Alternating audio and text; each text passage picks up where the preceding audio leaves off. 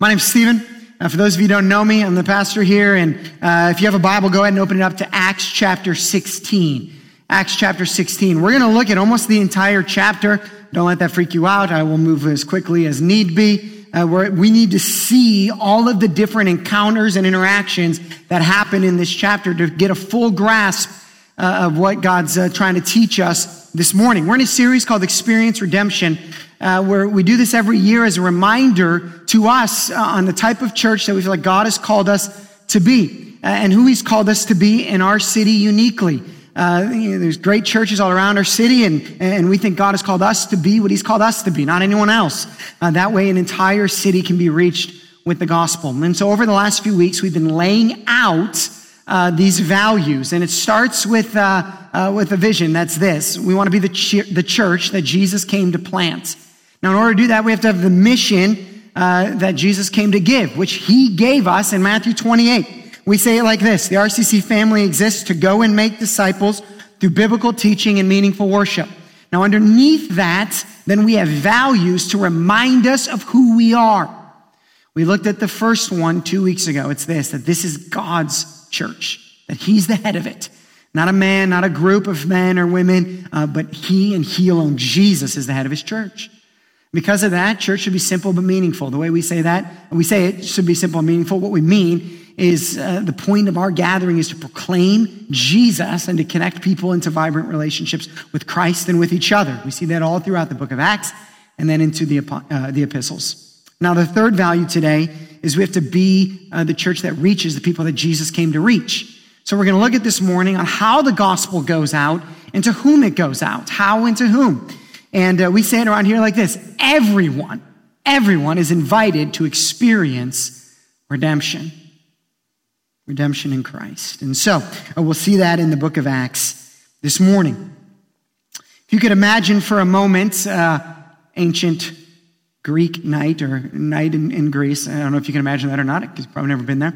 But imagine a man, an everyday man, kind of common man, maybe like lower middle class, wakes up and he works the night shift. And so he goes out into the room that they have, and his wife's making dinner. It's kind of that iconic movie scene. And his wife's making dinner, and his two kids are playing, and he smiles at the kids, plays with them a little bit, gives his wife a kiss, and walks out into the night to head to work as a jailer. And as he's doing it, the scene made it look like the kids are happy and his wife is happy, and he looks kind of happy, but he's carrying a burden. And as he's walking to work, he looks up into the night sky and says, God, or gods, however many of you there are, if you can help, I need help. And he continues on his walk to work, and he gets to work that night. Acts chapter 16 starts like this. It says, and they is Paul and Silas and the rest of his travel companions. If you're not familiar with who Paul is, he's one of the most common characters in the New Testament. I say character, he's a real person. Outside of Jesus, Paul is probably the most prolific in the New Testament, wrote a lot of it. And Paul, his name used to be Saul. And so really this story doesn't start here. It starts 7 chapters earlier. And if you ask the question, well, how does the gospel spread? The first answer to that question is through the sovereign hand of God. That's how the gospel spreads, through the sovereign hand of God. And in Acts chapter 7 and 8, we see this character, Saul, come into play, and he has this radical experience with God, this religious man who wants to stop the message of the gospel from going out. He's actually killing or persecuting Christians. And then Jesus grabs a hold of his heart in very dramatic fashion. Then he becomes a prolific church planter. And those churches that he's planting, they're going very well. And so we pick that story up in Acts chapter 16. It says, and they went through the region of, however you say that, and Galatia, having been forbidden by the Holy Spirit to speak the word in Asia. It means that Paul and his companions thought, let's go to Asia. And they had a good game plan. We're going to go to Asia, and we're going to see the gospel spread there, and we're going to take over the East, and the gospel's going to move. Let's go there. It seems like the right plan to us. Whenever it comes to church planting or it comes to gospel spreading, we can have ideas that we think this is the right idea. This is the right man-made idea. What we're going to see throughout this entire chapter, though, is that God's sovereign plan doesn't always make sense with our ideas. So they went through this region and the Holy Spirit's like, nope, you're not going to get in there. And we don't know how he did that. Maybe he just spoke it to them. Maybe there was government interference or military interference or traveling plans that went wrong, or who knows. But God stops them. So then they had come up to Mysia, and they attempted to go into Bithynia, and the Spirit says, nope, we're not going to let you do that. 0 for 2.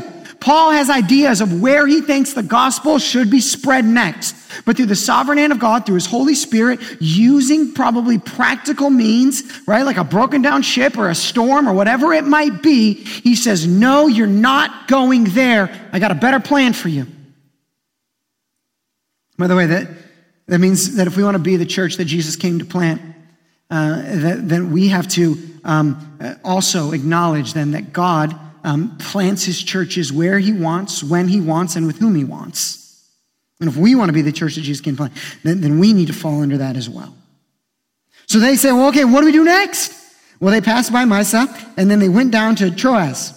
And here's what happens. A vision appears to Paul in the night. And so Paul, conjecturing a bit, but they've tried to go to 2 places. They haven't been able to get there. They think they're doing the will of God, which they are doing the will of God. And there may be a slight frustration or maybe just a bit of confusion on, God, what do you want us to do? Things are going so well. We had this plan. We were going to take over all of Asia. We had a map. We put little, things all over it on what we were going to take. What next? And then God appears. God appears and he gives him a vision. By the way, any vision that's spoken about in church has to be God's vision, not a man's vision. This vision was given by God. So a vision appeared to Paul in the night. A man of Macedonia was standing there, urging him and saying, come to Macedonia and help us. Help us. That's it. And when Paul had seen the vision, immediately we sought to go into Macedonia, concluding that God had called us to preach the gospel to them. And so they see the vision and they know this is the vision that God has given us. It's the vision of the church that he wants us to plant and where he wants us to plant it and who he wants us to reach when we plant it. And so God called, so we're going to move. Which means, by the way, that we should have that. That when God calls, we move. When we see what God is doing, when we see what he's trying to show us, we move to respond to that. And so they go. And they hop in their boats and they get on and say, we're going to go. And what we're going to see here, by the way, historically, it's not going to say that in here, but if we have, we can look back and know that this is when the gospel came to Europe. Think about that. This is when the gospel came to Europe. We think of Europe now as a Christian nation, right? Or post-Christian nation. And for centuries, right? It was pagan, highly pagan. And this is when the gospel breaks into that continent, right here. So how does God do it? So setting sail from Troas, we made a direct voyage to Samothrace and the following day to Neapolis. And from there to Philippi, which if you've heard of the book Philippians, now you're going to see how that church actually got started.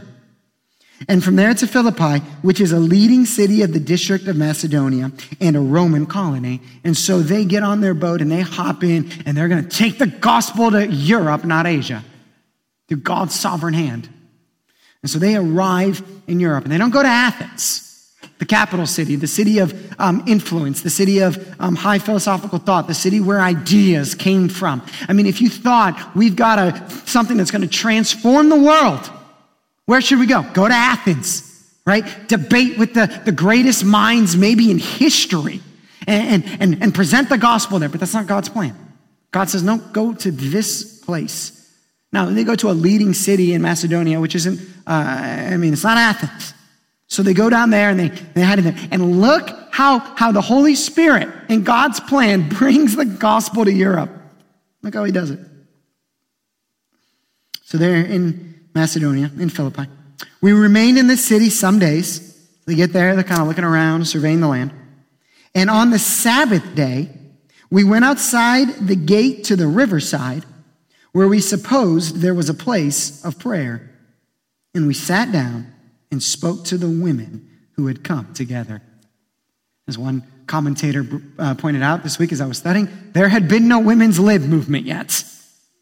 And if you had an idea of how you're going to bring the gospel to Europe, starting with a group of obscure women in an obscure part of Greece is probably not how you would do it. But this is how God does it. The first convert in Europe by name is a religious, rich woman named Lydia. This is how he begins. How God begins things and how we would think to begin things are often quite different. And so they go out there, and there's this little prayer meeting going on down by the river, right? Don't despise small beginnings. Paul walks in, there's a group of women, and they're just praying, and he shows up, and he's going to proclaim the name of Jesus and the gospel for the first time in this continent. And there's this woman named Lydia, and this is what we hear about her. She's from Thyatira. She's a seller of purple goods. She's a worshiper of God. She's a Jew. And look what happens. The Lord opened her heart to pay attention to what was said by Paul. Who brings salvation, by the way? God does. And so Paul shows up and he probably begins a conversation with her. And as he's talking to her, he finds out, well, you're Jewish and you're sitting there and you're a worshiper of God. And I was that too once. I was religious just like you. I was a worshiper of God just like you, but I was missing something. Let me tell you about it. And he probably just told her his story. And this is when I met Jesus. And I met Jesus and it changed everything. I was no longer just a worshiper of God. I was a lover of Jesus. My heart was transformed. It was open. Lydia experiences redemption. Now let's pause. Who's Lydia? Well, first, she's a woman, right? Contrary to what you would think about, this is how we should start a movement in a new place in that time period. She's religious. This is a reminder to us that religious people need the gospel. That there are probably dozens of people in your life who are religious, who are moral, who look good, who are clean. And they're missing the most important thing, just like Lydia. And there's a temptation, friends, to look in and to boot, she's rich, right? And lies that we believe. Well, she's rich. Why does she need God? Well, she has everything. Why would she need this? By the way, you know why we believe that sometimes? Because we have an own idol in our own heart that thinks if I had those things, I'd be okay. Which is a lesson to us, like, whoa, don't make that my God. The rich, the religious, they need the gospel too. They need redemption. I mean, imagine this scene. Paul walks in and he sees a bunch of, or at least one wealthy woman praying to God. What would we do in this scene? Would we preach the gospel or would we say, they must be okay? They must be all right. They're good. They're clean. They're this. No. They need redemption. They need the gospel. And perhaps there's a religious person in your life who's just waiting for the gospel. Perhaps there's somebody whose life, they got it all together. They must be fine. No, they need the gospel. They need the gospel. And so Paul preaches the gospel to this wealthy religious woman, and she experiences the gospel. Now, look at this from a church planning perspective, okay? Paul showed up. He's on a brand new continent. He sees, now Paul always started with religious people. I brought that last week. Whenever he started his movements, he always started with the religious, not the irreligious. And so he shows up, and man, he wins the church planning jackpot, okay? This rich woman is like, I'm in. In fact, I'm in so much. Why don't you come to my house and you can run your ministry out of my mansion? I mean, this is a church planning win. And I don't know Paul's way of thinking, so I can't speak this into him, but I would imagine for anyone else there would be a temptation to think, I just won the jackpot. Let's follow this woman back to her nice neighborhood. And we'll play the network marketing like Tupperware game. Right? She'll invite her friends over. I'll preach the gospel to all of them. They'll all convert because Lydia's queen bee, right? And not Beyonce. And then, man, look at this church we could have. All the money. all the money in Philippi. Well, we'll be able to build a nice building. It'll be amazing. And think how nice it'll be, how clean it'll be. But God had different plans. See, the beauty of the church that Jesus came to plant, it can't just be a church of one type. It can't just be a type of one class or one small segment of society. And so Paul and the gang, they follow Lydia, right? And we find out later that they do make her house like their camp. And so they follow her back over to church. Why? Because God loves the religious and the rich. He does. And he wanted them to experience redemption. But along the way, look what happens. So as we were going to the place of prayer, which the assumption is that they come to my house and stay, right? So they went to Lydia's house, they stayed there, and then they were going back probably on another Sabbath day to go back to pray. And along the path, and maybe your mind goes, well, I wonder how Lydia ended up there. And 20 years ago, I wonder if God gave her an idea to build a business, because if she built the business, then she could live in that part of town. And then when they were living in that part of town, they would have to walk this way to get to the place of prayer. Sovereign hand of God. As we were going to the place of prayer, we were met by a slave girl. This girl isn't even given a name. She's just called slave girl. She's not a have. She's not upper society. No one's going to miss her. No church planner goes, if I just get slave girl, this thing's going to blow up. She's just a slave girl. And to boot, she's a spirit of divination. And she was used, in essence, prostituted out, not for her body, but for her demonic spirit.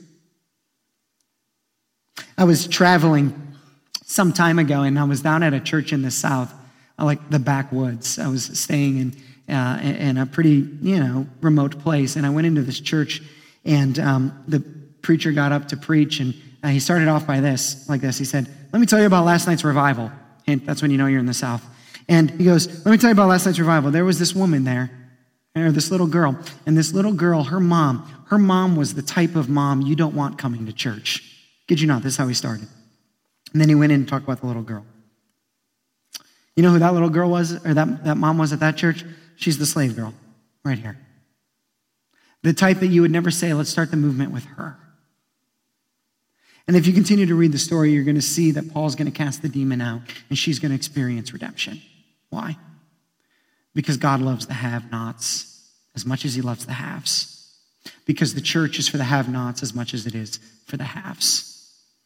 Because God is going to put people in your path, that there might be a worldly pressure or a worldly idea to look at yourself as above.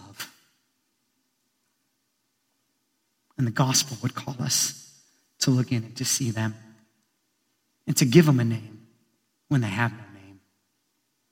And that name is Jesus, that you are now in Christ. And so this have not, this forgotten girl, this girl who's not given a name is redeemed.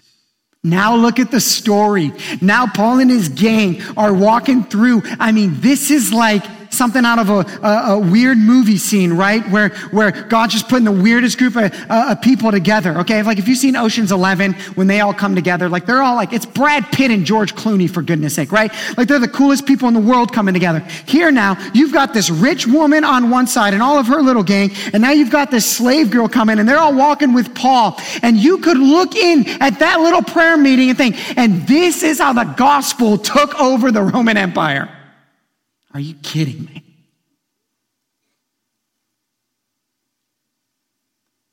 She's baptized. Lydia was, and this woman, the demon is cast out, and the gospel is on the move.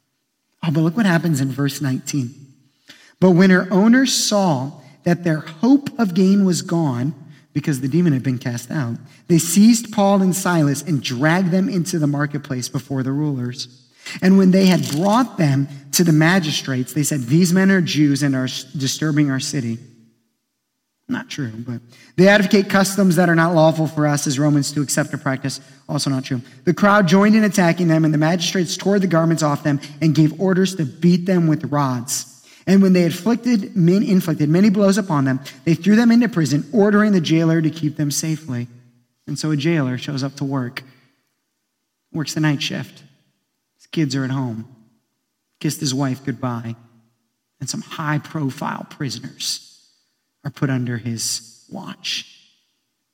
Having received this order, the jailer put them into the inner prison and fastened their feet in the stocks.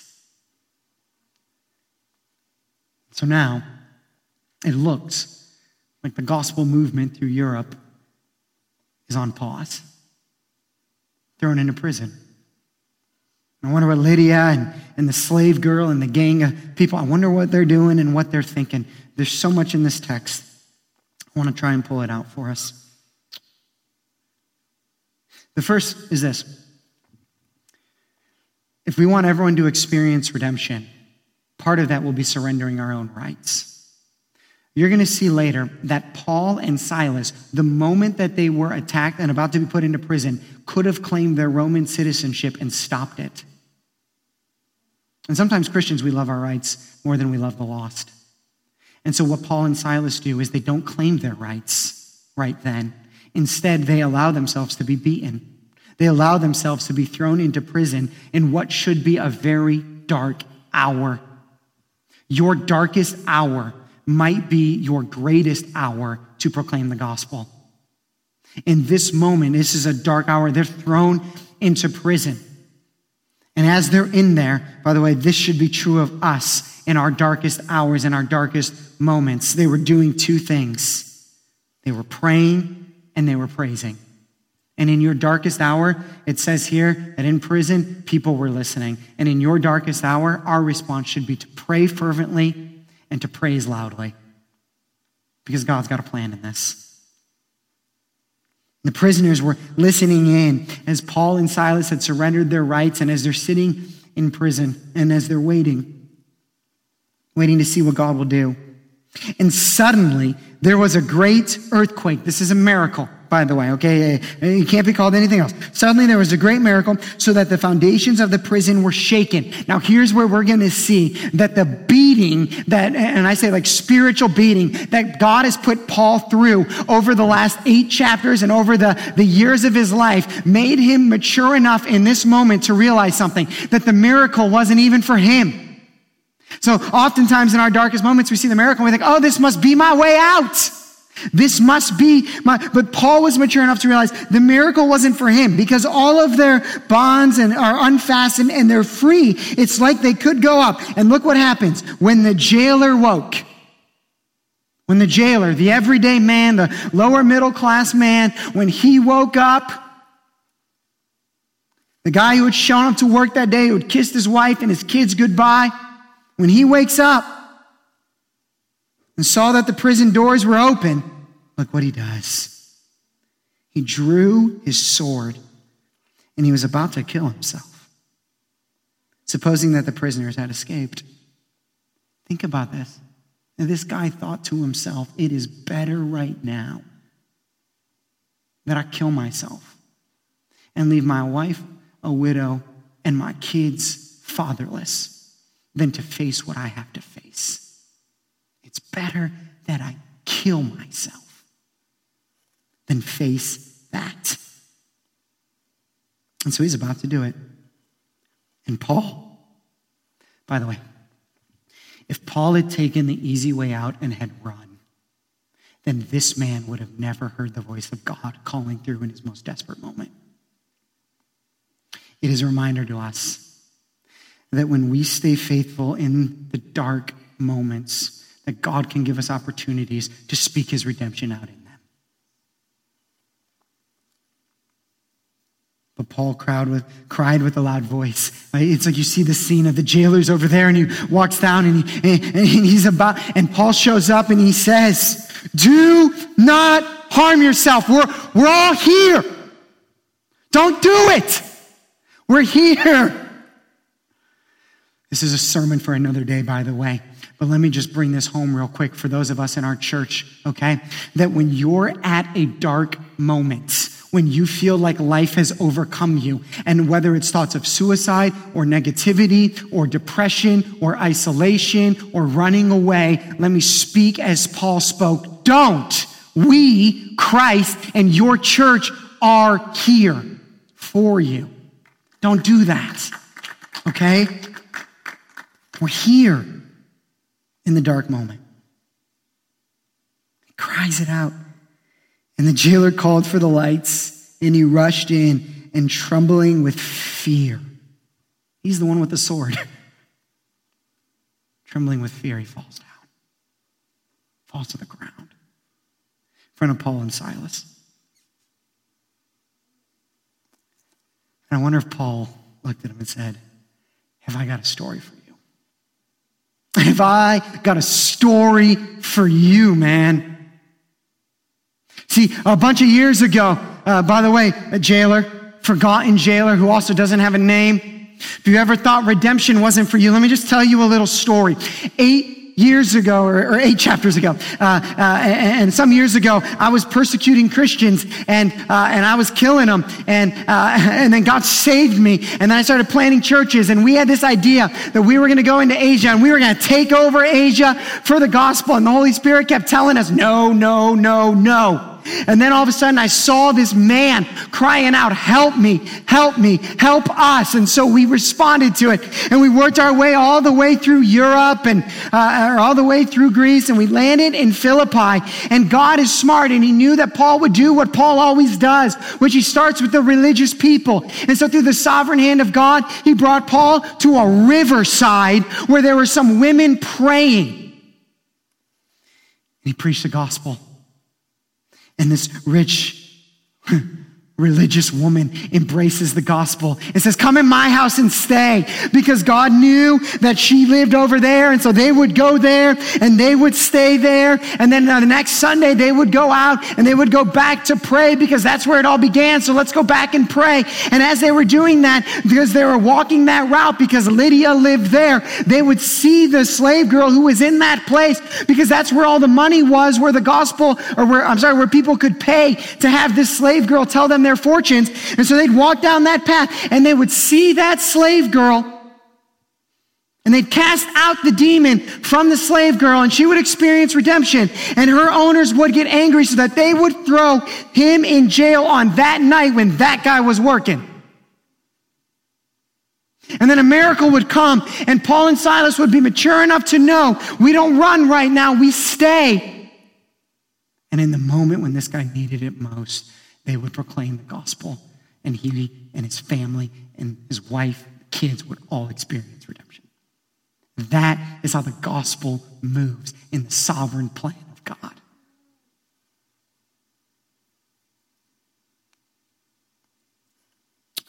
A rich religious woman, a poor, no-named slave girl, and a middle-class guy and his family. Everyone is invited to experience redemption. Means if we want to be the church that Jesus came to plant, we have to reach the people that Jesus calls us to reach. And that the sovereign hand of God over your life, who you see and where you go and who you live by and who you meet and what just seems like happenstance, could be God's sovereign hand of using you to help people experience redemption. And to be the church that Jesus came to plant, it means that we have to reflect the people that Jesus came to reach. So as you go with the same mindset Paul did. And you're not just out and about, you're carrying redemption with you as you go. Over the next 3 weeks, we're going to talk specifically what the scripture says about proclaiming the gospel and sharing the gospel with people around us. Let's pray.